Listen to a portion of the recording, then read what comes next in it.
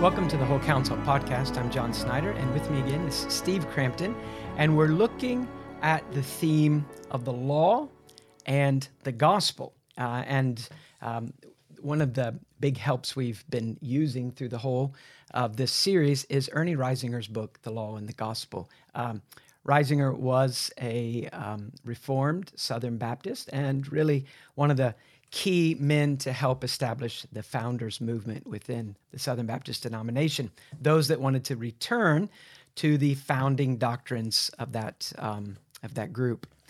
We are looking at chapter 11 in the book on the relationship between the law and the Savior. And next time when we're together, we'll look at law and grace. And they're very similar, but we're just going to limit ourselves to the law and the Savior. And for that, Reisinger points us to one of the most significant passages for this, and that's the Sermon on the Mount, and particularly verse 17 through the end of verse 20. Now, the Sermon on the Mount has an introduction, that's the Beatitudes, and it's important to understand the role of the Beatitudes, or you can kind of get, you get off on the wrong foot immediately. You're on the wrong path. And no matter how hard you work at the Sermon on the Mount, if you don't understand the entrance to that sermon, which is the Beatitudes, then you really cannot have any hope of understanding or obeying it. And the Beatitudes describe the character of a subject of Christ. And they also give us really a glimpse into the process by which one is brought into that kingdom. So in other words, the Beatitudes show us that wonderful work of conversion and regeneration from the point of God stripping away everything that we thought made us acceptable or significant.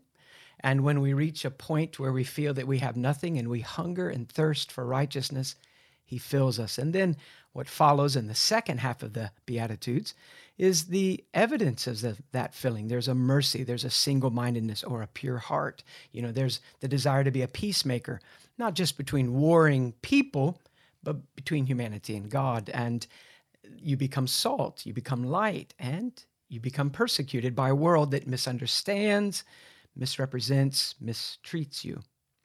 So having understood that, you're ready for Christ's statement starting in verse 17. Let me read that to you.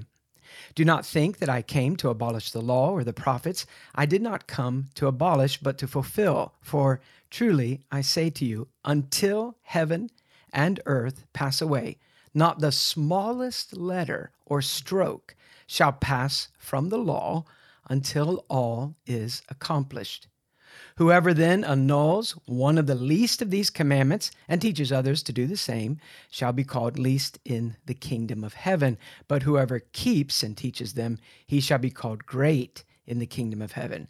For I say to you that unless your righteousness surpasses that of the scribes and the Pharisees, you will not enter the kingdom of heaven. So, what do we have in the Sermon on the Mount? It really is such a privilege. And perhaps, our familiarity with that passage causes us to be indifferent.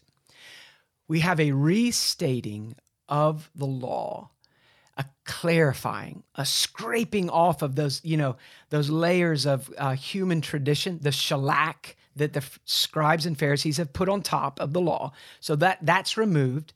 And then, you're brought down to the pure law, the moral law of God, and it is explained. It's applied, it's amplified. Christ shows us what the law always intended for us to understand, moving, beneath just the surface issues of ethics that people can view, all the way down to the heart and the motivational level. So the king explaining the law of the realm of grace, of his kingdom of grace, so that we can understand the real nature of law and the real benefit of it. And again, to remove from us the shackles of the legalism of the Pharisees. Reisinger points out that there are two great conclusions we can take away from verse 17 through verse 20. And the first is this: Jesus demonstrates that his ethical teachings in no way are contrary to the Old Testament moral law.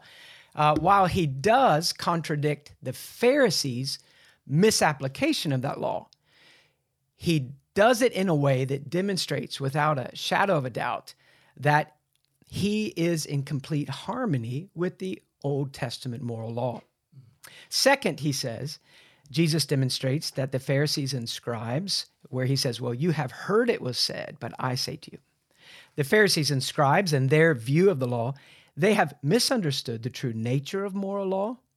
They have misapplied it in such a manner that anyone whose righteousness does not excel that kind of righteousness, which the Pharisee and the Sadducee had, or the Pharisee and the scribe, they could not rightly claim to ever enter the kingdom of heaven. They have no right to say, I'm a follower of Christ. Now, one thing, Steve, I'm going to toss you a pitch here. One thing that I have heard in response to that kind of a statement in verse 20 is that when Christ says your righteousness has to go beyond the righteousness of the Pharisee, or you can't really be a citizen of this kingdom, what Jesus is talking about is justification by faith. I think that that's a misunderstanding of that particular passage. Of course, justification by faith in the finished work of Christ is the way that we have a righteous standing before the Lord. But do you think that's what Christ is pointing to at this point? No, and I appreciate the distinction. Obviously, that's a truism. Justification is by faith alone. We know that. And in that sense, you can't get there ever by the law, right, whether your righteousness exceeds that of the scribes and Pharisees or not. You just can't get there, right? And so as you alluded to, what Christ is doing in this passage, I believe, is refocusing, bringing, as you indicated, a full and complete, clear exposition of what the law was. And we have, as you put it, I think, the sort of the barnacles built up by the traditions of the so-called experts. By the way, we have a similar problem today. Beware trusting the experts. But when Christ is addressing this particular topic, the temptation that a lot of our antinomians in particular, but really I think there's a lot of believers out there, John, that would say, hey, Christ said he came to fulfill the law, and Christ has already come, then therefore the law is fulfilled. Accordingly, we don't have to deal with the law anymore. It's really been kind of made void or something. But when you stop and think about this passage, and the opportunity Christ had to address that particular point, this would be the ideal moment if he was going to say, the old law is no longer in effect. I'm here to give you the new law. That's not what he says. As you say, what he addressed is, you have heard it said, not the law said, but I say to you. He never draws that contrast between himself and his declaration as if somehow he were a new lawgiver, but rather the contrast is between what the law really meant and what men said about it. So Christ makes very clear he did not come to destroy the law. You just read the verse 17. He came to fulfill, and you're going to address, I think, momentarily, very key question, what exactly do we mean in this context, fulfill? And let me just throw out, from the legal side of things, you have contracts and orders. We have them here at Media Gratiae. And well, when we get an order and it is filled, we might say that order has been fulfilled, and then you can set it aside. That is not the meaning here. He makes abundantly clear, it seems to me, in verse 18. I don't know how you can take that verse any other way. When he says that not one jot or tittle will pass away until all is fulfilled, that the law, as we've said before in previous broadcasts, is a perpetual obligation. It lasts even longer than heaven and earth. That is a pretty plain statement here. And again, he who breaks the least of these commandments and teaches others to do so shall be considered the least in the kingdom of heaven. He who obeys and teaches others shall be called great in the kingdom of God. What sense would it be to tell us you should be teaching others to keep the law after I'm gone, right? This is to the disciples, to the church to come, if the law had been made void. It is completely nonsensical. So let me also add, there are basically two different issues I think Christ was addressing. One, the law versus the traditions of men. We've just discussed that. And second, how does the law as taught by men miss the boat? And in that context, what Christ does, I think, above all else, is to bring us back to the point that the law is spiritual. The law is directed to the heart. The Pharisees and the scribes were experts at externalism. They made it all into a package that you could keep outside of your most inner being. Christ blew through that and made clear to us that the law must deal and is intended to deal with the heart. As Christ points out to us, the law is only about the heart. All our wickedness comes from within. It's not from without, right?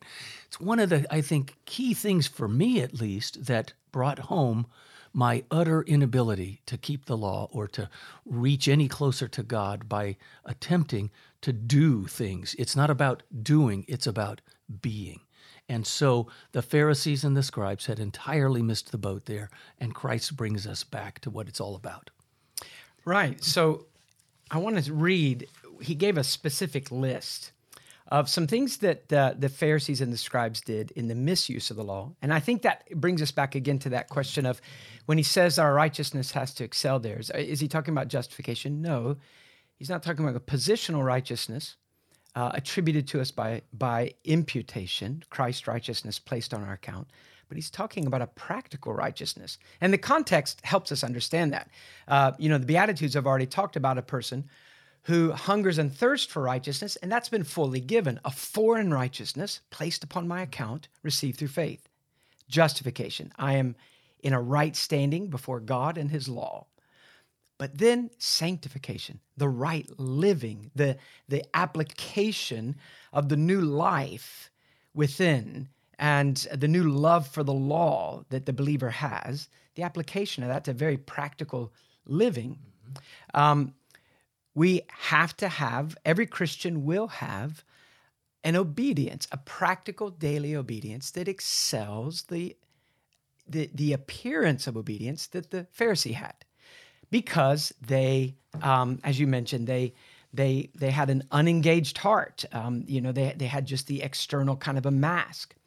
So Reisinger gives this list of what were the fundamental ways in which the scribes and Pharisees perverted true religion or misused the law. Number one, they were more interested in details than principles. Number two, they were more interested in outward appearance than inward motives. And number three, they were more interested in doing than being. And you hit on some of that already. So one thing I think we should ask when we read those things, so as to kind of prevent us from looking at the Pharisees and saying, how could you people be so stupid, because Phariseeism kind of lives in everyone. Why would a person spend all this time in religion and yet be guilty of the misapplication of the law like that? And I think the answer is, it is so very tempting to use the Christian religion, so to speak. Its ethics, its doctrines, its history, its community, its duties. To be engaged in all of that, it's tempting to use that to make you a good person, a right person. I'm going to be a good, young couple get married. They're not very interested in Christ. They start to have children. They think, well, we need to go to church. We were brought up in church. We should go to church. And so they go to church and they begin to use church to kind of make them the right kind of parents. The Pharisees used the law to make them look good, to make them feel satisfied with themselves. I'm sure they thought to make me really right with God. But you are forced to take the Pharisees' approach every time if you do not have the new birth.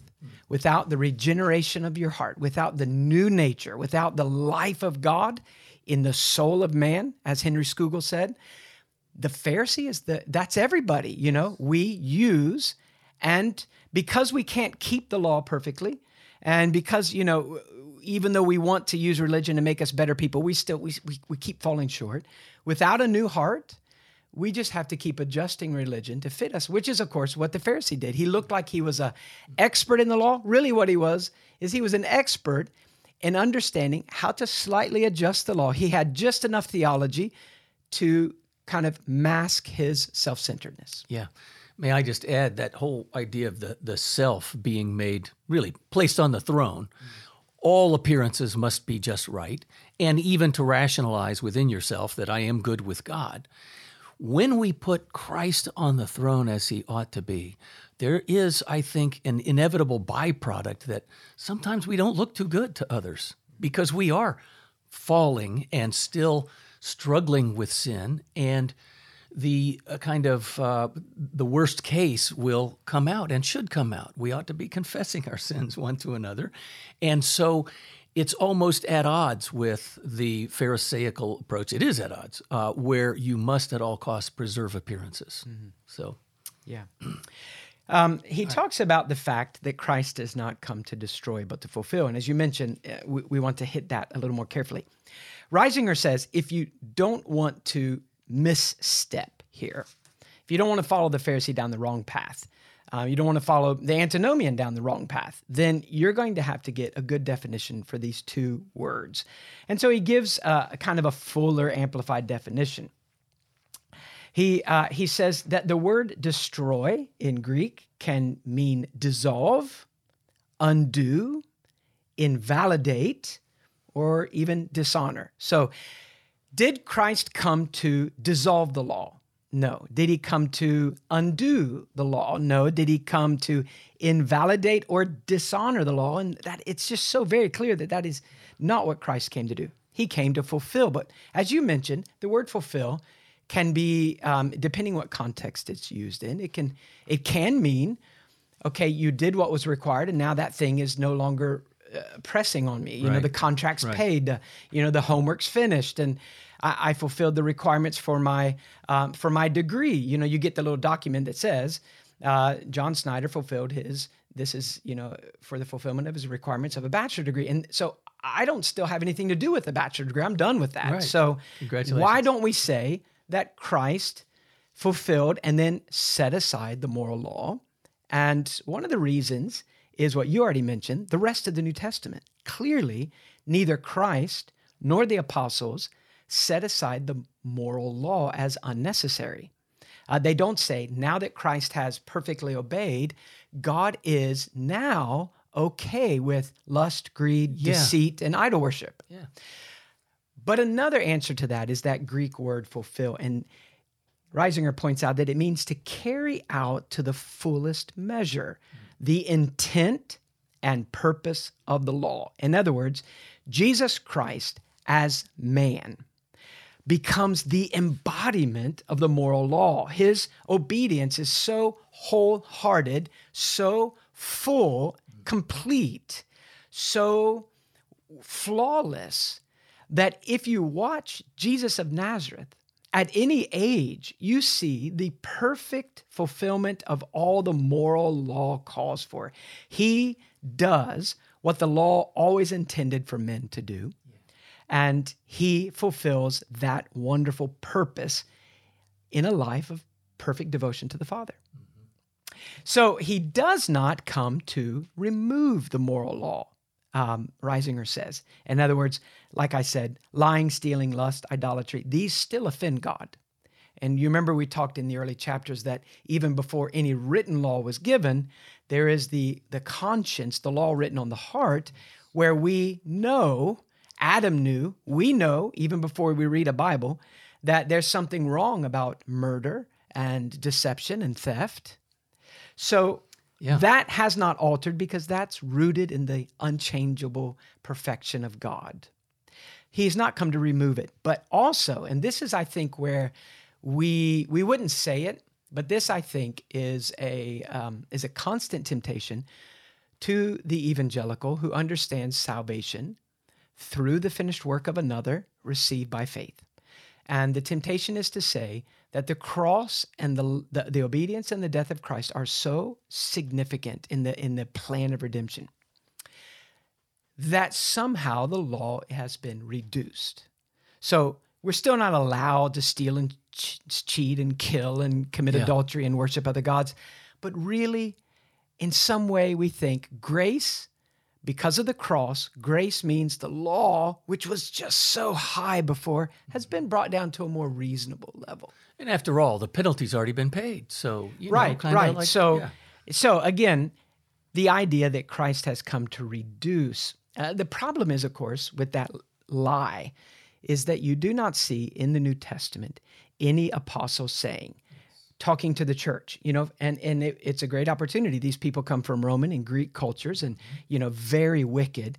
And Paul doesn't say to the Jewish Christians who are gathered with Gentile Christians, now listen, Jews, you need to understand, because of what Christ did, the moral law has been reduced. So your brother and sister who grew up in a pagan environment with a lot of those sins running rampant, that vice was admired. You need to understand that a little bit of that now is okay. But no, Paul rather says, because of Christ, and he upholds the highest expectations of consecration and devotion to God, and the moral law is over and over used as the path of that devotion. And so the section that Reisinger picks up on is fulfilled and yet perpetual. Mm-hmm. And it goes back, too, to something you said a moment ago, John, that it is a reflection of the moral perfection of our great God. How can that ever be reduced or fulfilled in the sense of done away with? It can't. And another way I want to throw in the definition of fulfilled in the sense of the wife might say, this marriage has fulfilled all my expectations. That doesn't mean that now she's done with the marriage. It means she's come to the full enjoyment of that marriage. And I hope many of us can say that.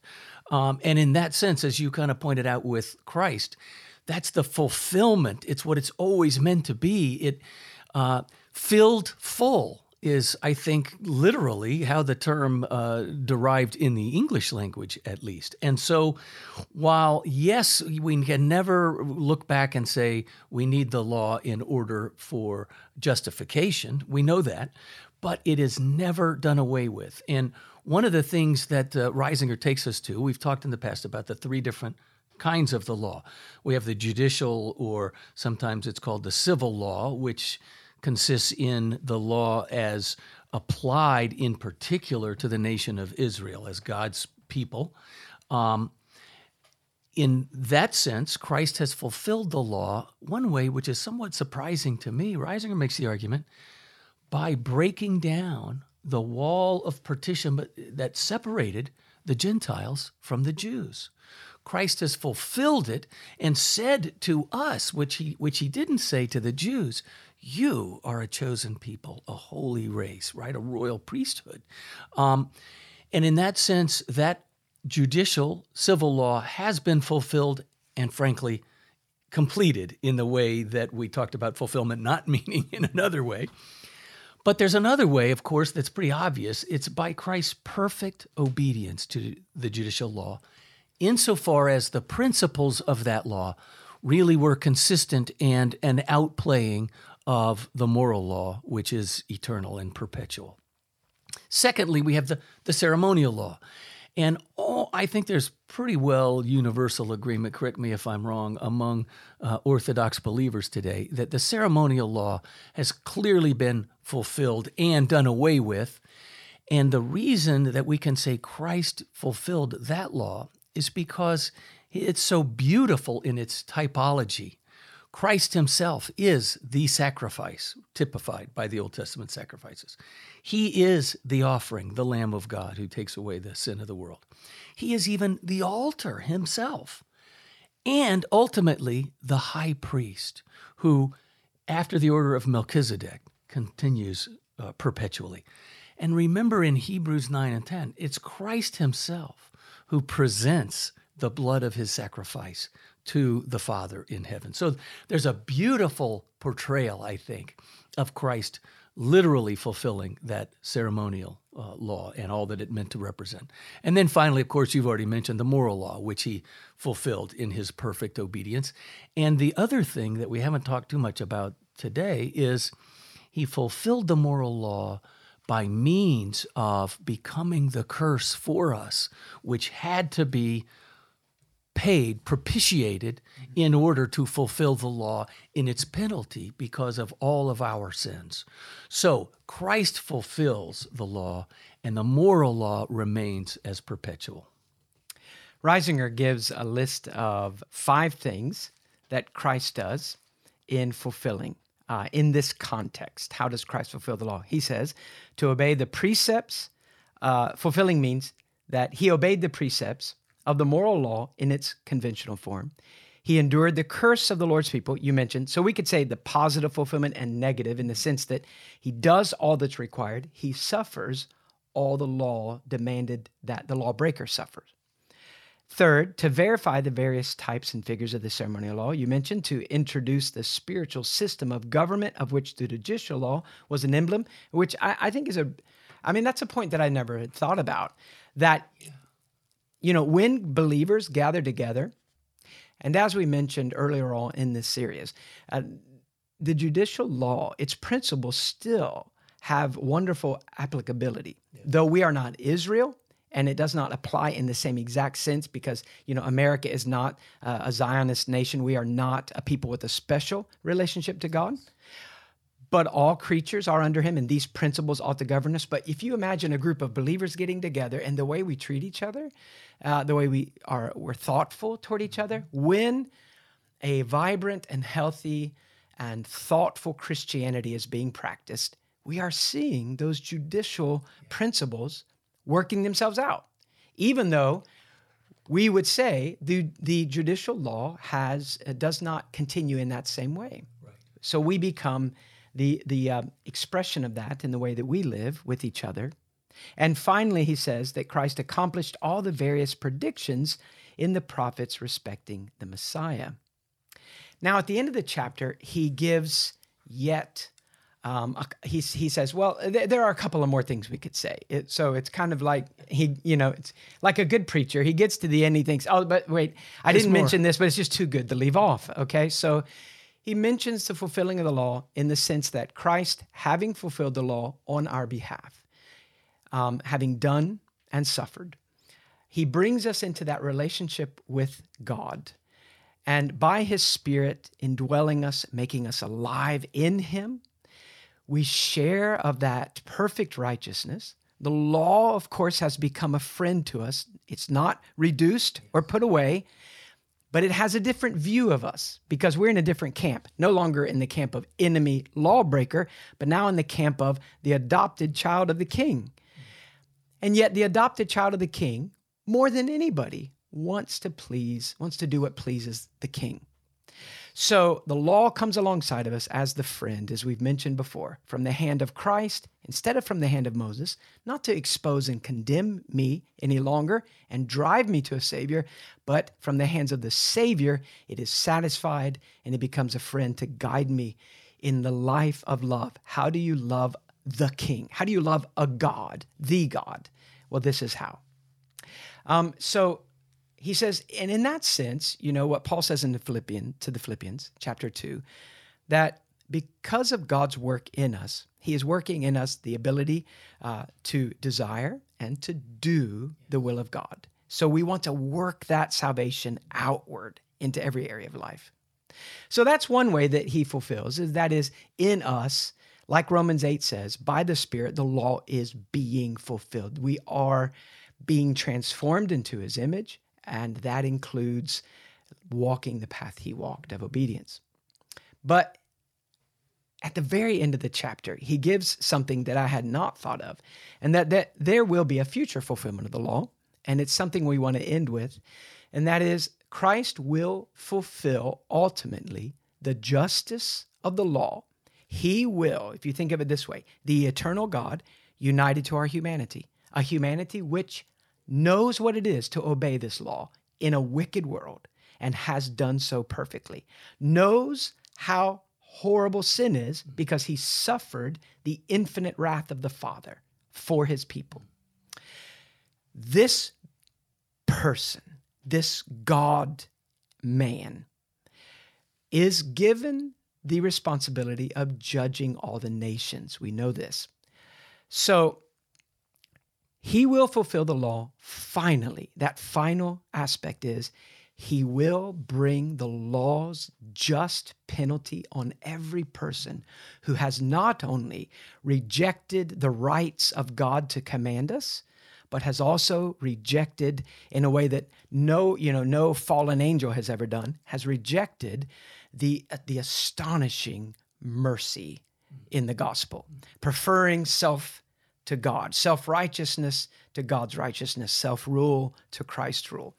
And that is a terrifying thought, that the one being who is lawgiver, lawkeeper, will also be the one who applies the law's full and enduring and everlasting penalty on every lawbreaker who has refused him. So when we think of Christ coming to fulfill the law, don't just think of obedience provided for the believer, obedience working itself out in the believer, but also Christ will see that the law is honored in the crushing of every enemy. Next week, we will look at the law and the gospel again, but we will be looking at the law and grace. We hope you can join us.